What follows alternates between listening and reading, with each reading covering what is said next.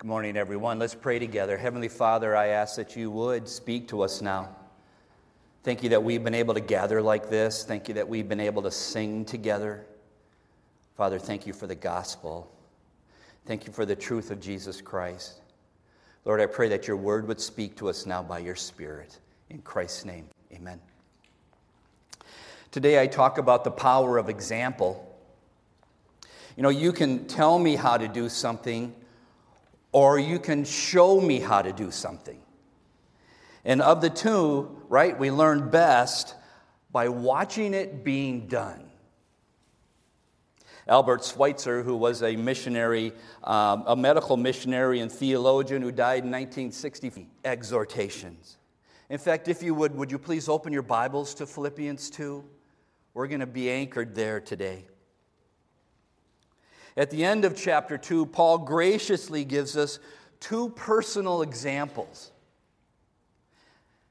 Two personal examples of people who followed the teaching that he just gave. It's as if Paul wanted us to know that his teaching is not just pie in the sky kind of things. It's Paul saying, these aren't unattainable principles. These aren't impossible goals. In fact, he's saying God's Spirit and God's grace can and will produce these in God's people. So after all this very hard and deep teaching, these great exhortations, hard exhortation to us, he gives us two personal examples.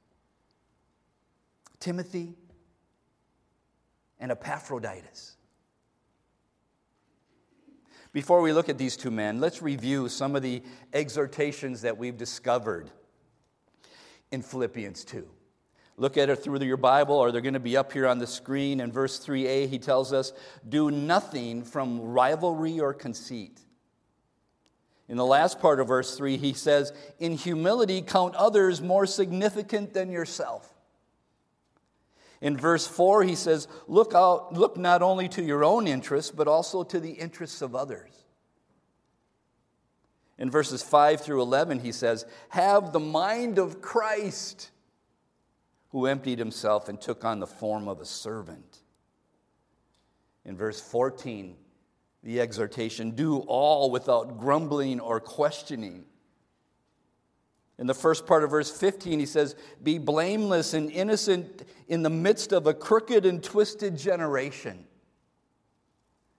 In the last part of verse 15, he says, shine as lights to the world. And in verse 16, he says, hold fast to the word of truth. Boy, we look at that list and it's overwhelming, right? We look at that list and we need to remember some things. This is out of the book of Philippians. Paul wrote it to the saints in Philippi. So this is not a list on how to be saved. No.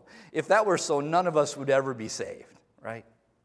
No, but this is a list of what Christians are going to look like. This is what God's trying to form in us as followers of Jesus. And we look at a list like this and we know, because we know it by personal experience, and we need to encourage each other in these things. These aren't all going to happen all at once. No, we grow in these things and we become these things over time, over a long time. We look at a list like this and we see it again, and we know for sure that we are unable, but God is able. His Spirit and His grace and the gospel will produce these things in our lives. And we look at a list like this and we need to hear it. Every one of us in this room need to hear this. This list isn't just for the elite Christians. It's not just for the British SAS or the Navy SEALs of Christians. This is for all of us. In fact, we look at a list like this, and these exhortations always come down to individuals. In fact, there's a danger. When we look at biblical principles and we look at them, we just say, well, those are just ideals. No one actually does these things. We just hold them up. We just aspire to them. We just think that would be really great if we could, but they're just ideals. No one actually does them. There's a great danger in that. And oh God, forgive us when we come to the Bible and that's how we look at these exhortations. No, these are for us. And Paul wanted to make that very clear. Usually he leaves his personal comments to the end of his books, but here he put it right here at the end of chapter 2. Because he wanted us to know, he wanted us to see, he's very intentional here. He gives us two ordinary people, two living examples of men who were seeking to live out the principles of Philippians 2. Let's first look at Timothy. In verses 19 through 24, and I've summed up this passage, this paragraph of Timothy out of verse 20 where it says, he was genuinely concerned for your welfare. Listen as I read 19 through 24. Paul writes, I hope in the Lord Jesus to send Timothy to you soon, so that I too may be cheered up by news of you. For I have no one like him who will be genuinely concerned for your welfare. For they all seek their own interest, not those of Jesus Christ. But you know Timothy's proven worth, how as a son with a father he has served with me in the gospel. I hope, therefore, to send him just as soon as I see how it will go with me, and I trust in the Lord that shortly I myself will come also. As I read those verses about Timothy, I think Timothy was trying to do nothing out of rivalry or conceit. I think Timothy was trying to, in humility, count others more significant than himself. I think Timothy was one who looked not just to his own interests, but to the interests of others, right? We saw that about him. I think Timothy was trying to be blameless and innocent in the midst of a crooked generation. I think Timothy was trying to shine as a light to his world. Timothy was trying to live out those principles. Paul saw those principles in this young man, Timothy. Well, how did Timothy learn these things? Well, certainly by the transforming power of the gospel, right? And certainly by the power and the guidance of the Holy Spirit. That's how those things became realities in Timothy's life. But he had some examples. Over in 2 Timothy, one of the letters that Paul wrote to Timothy himself, in 2 Timothy 1, verse 5, it says this, I am reminded of your sincere faith. Paul again is writing to Timothy. I am reminded of your sincere faith, a faith that dwelt first in your grandmother Lois and your mother Eunice, and now I am sure dwells in you as well. Timothy had his grandmother and his mother as living examples to him. These two women who were followers of Jesus, who had a sincere faith in Jesus, and who were living out these principles, and Timothy saw them in his mother and his grandmother. We also see in verse 22 here, back in Philippians 2, where he says, but you know Timothy's proven worth, how as a son with a father he served with me in the gospel. Timothy had Paul as an example, as a father and a son. So we look at Timothy. Timothy lived the Philippians 2 principles. He lived them out in his setting, in the setting of his days. And in the opportunities and responsibilities of his life.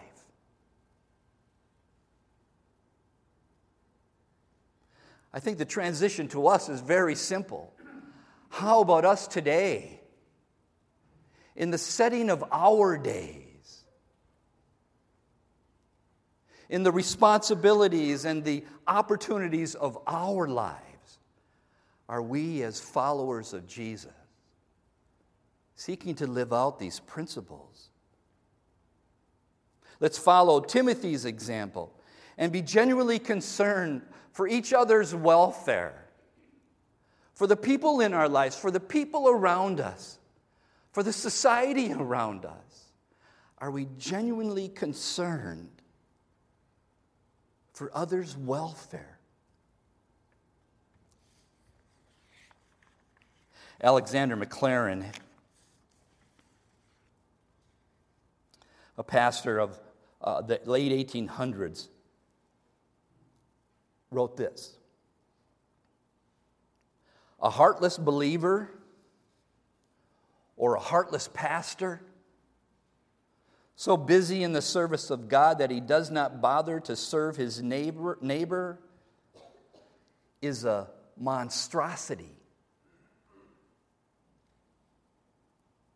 I'm sure he hunted for the strongest word he could. For Christians to be so busy in the service of God that we don't care about our neighbors, that we aren't genuinely concerned about the welfare of others, Maclaren says that's a monstrosity. You know, there's two ways for us to live our lives. We can live to see what we can get, and in so doing, we take care of ourselves. Or we see what we can give, and in so doing, we take care of others. A current pastor, a pastor by the name of Edicio de la Torre, a pastor from the Philippines, writes this: if we look at our life as some precious treasure we must hoard, the demands made by others on our life are like losses. And death is the final loss, a final failure to hold on to our life. But if we look at our life as a treasure we must share, every service we give to others is a fulfillment of our life's purpose. And death is the final giving, the total giving. Folks, I ask myself, I ask each and every one of us, have we discovered the joy, the thrill, the deep satisfaction that comes as you follow God's leading and you give yourself away to others? And by God's Spirit, a heart within us develops where we are genuinely concerned about the welfare of others.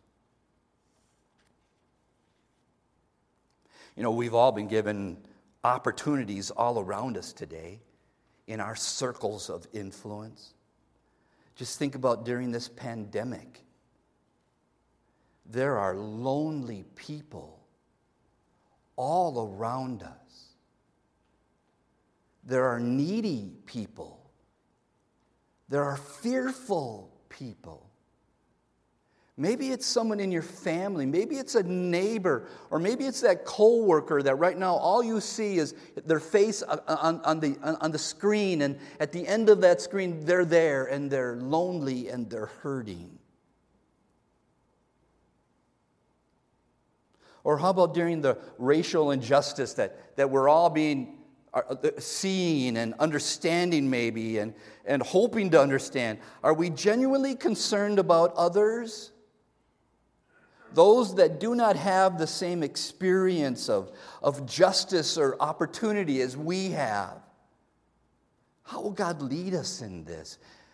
Will the heart that's to come out of Philippians 2, won't it have an impact in that? Or as Lisa shared earlier about this ministry to Hoover and Meredith, doesn't it make sense that here as a church, we would be genuinely concerned about our neighbors right across the street, these schools, those needy people down the street, that kind person next door, that unkind person next door. Oh Lord, give us this heart. We want to be examples of the Philippians 2 principles. Before we go on to Epaphroditus, we need to realize that Timothy was a young man.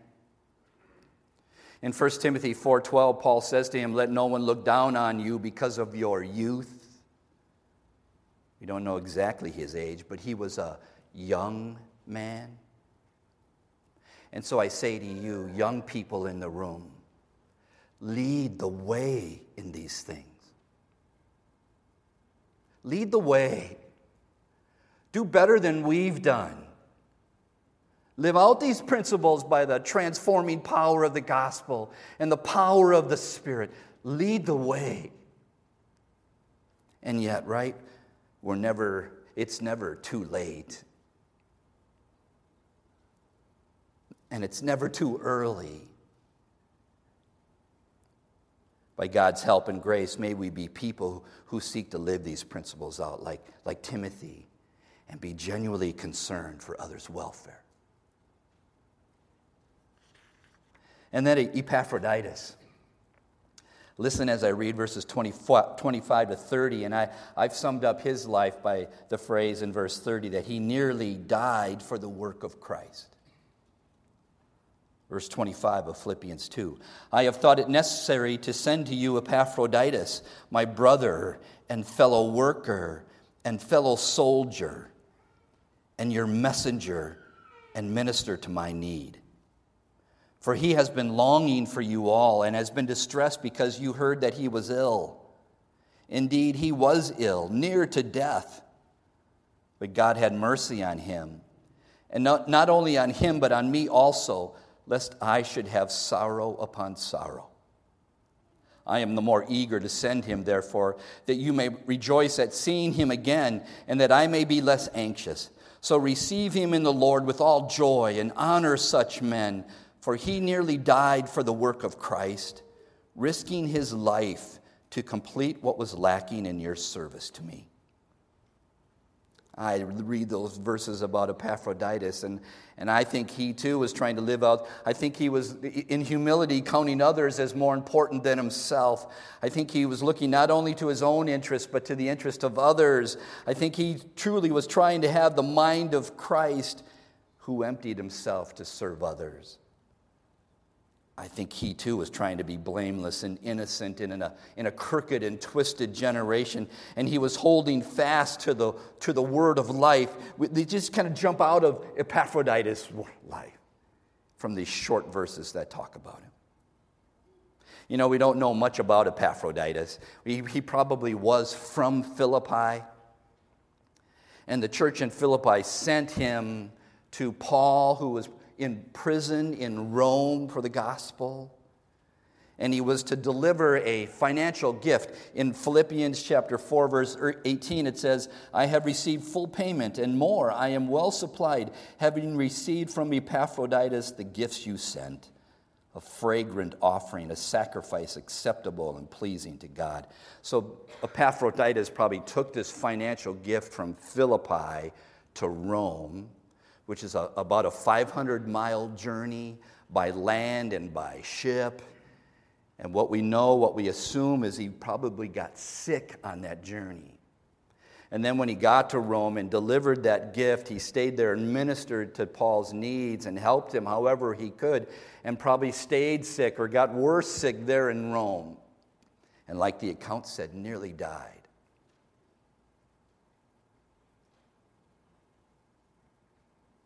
Verse 30, he nearly died for the work of Christ, risking his life to complete what was lacking in your service to me.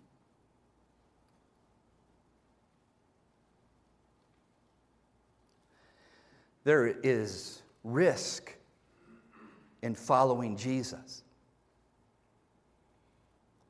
There is risk in living out the principles of Philippians 2. There is risk in being genuinely concerned for the welfare of others. Richard Sibbes, who wrote in the early 1600s, he wrote this: "Better to be in trouble with Christ than in peace without him." There's risk. There's trouble.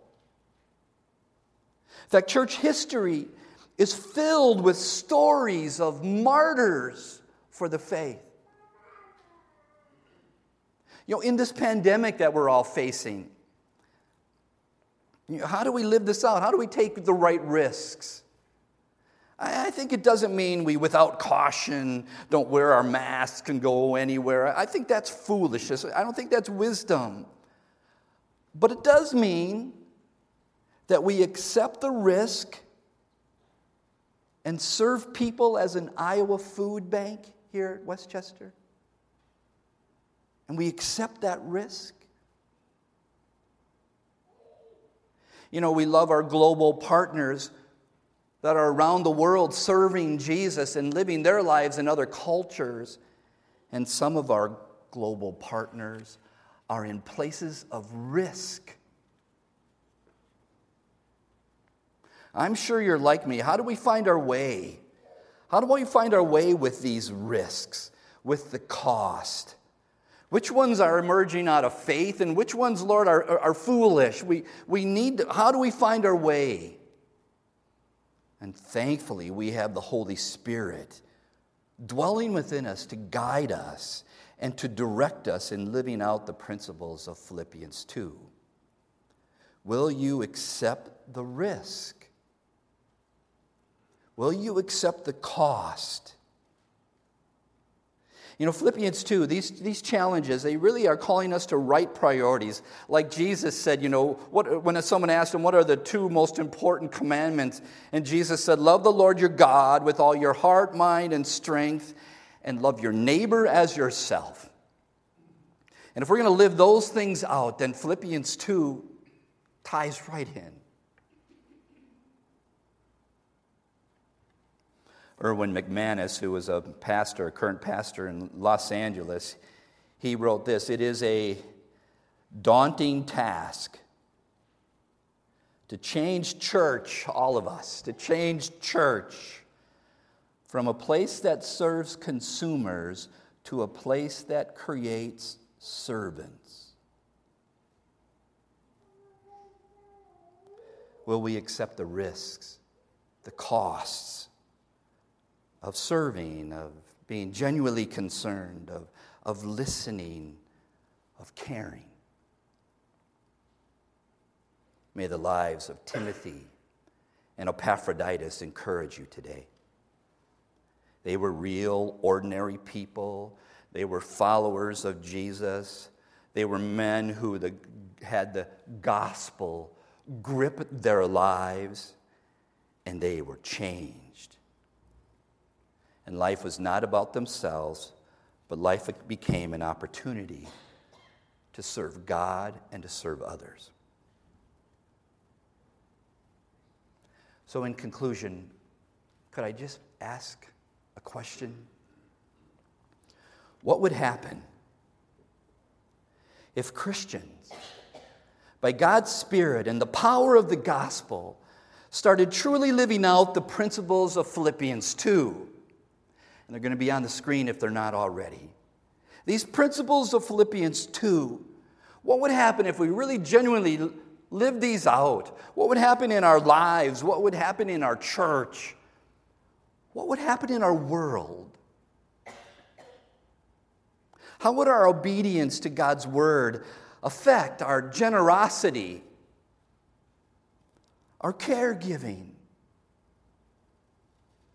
our listening,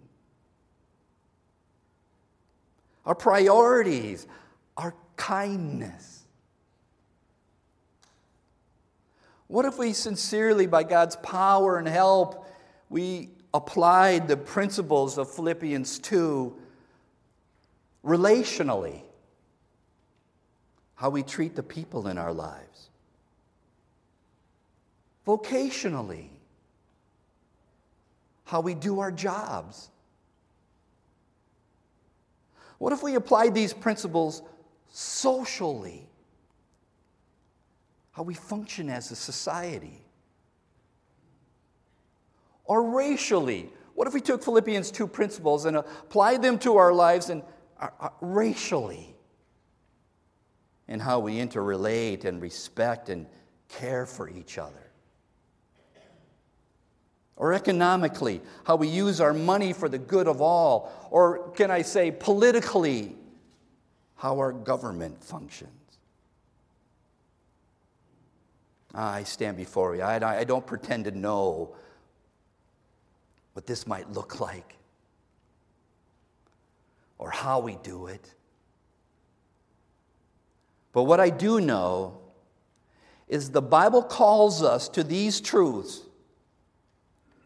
And God has given us His Holy Spirit, who has promised to guide us into all truth. And I know that the gospel is a transforming power. And I also know that there have been ordinary people who have lived before us and who have obeyed these exhortations and have changed their worlds. May God, by His Spirit, guide us all in our obedience. Let's pray. Heavenly Father, thank you for this passage of Scripture. Thank you for Philippians 2. Lord, we read these challenges and they do overwhelm us. Lord, thank you for the gospel. Thank you for your Spirit. Lord, thank you for each other and the examples all around us. Oh, Father, guide us today. Guide us this week as we seek to follow your word. In Christ's name I pray. Amen.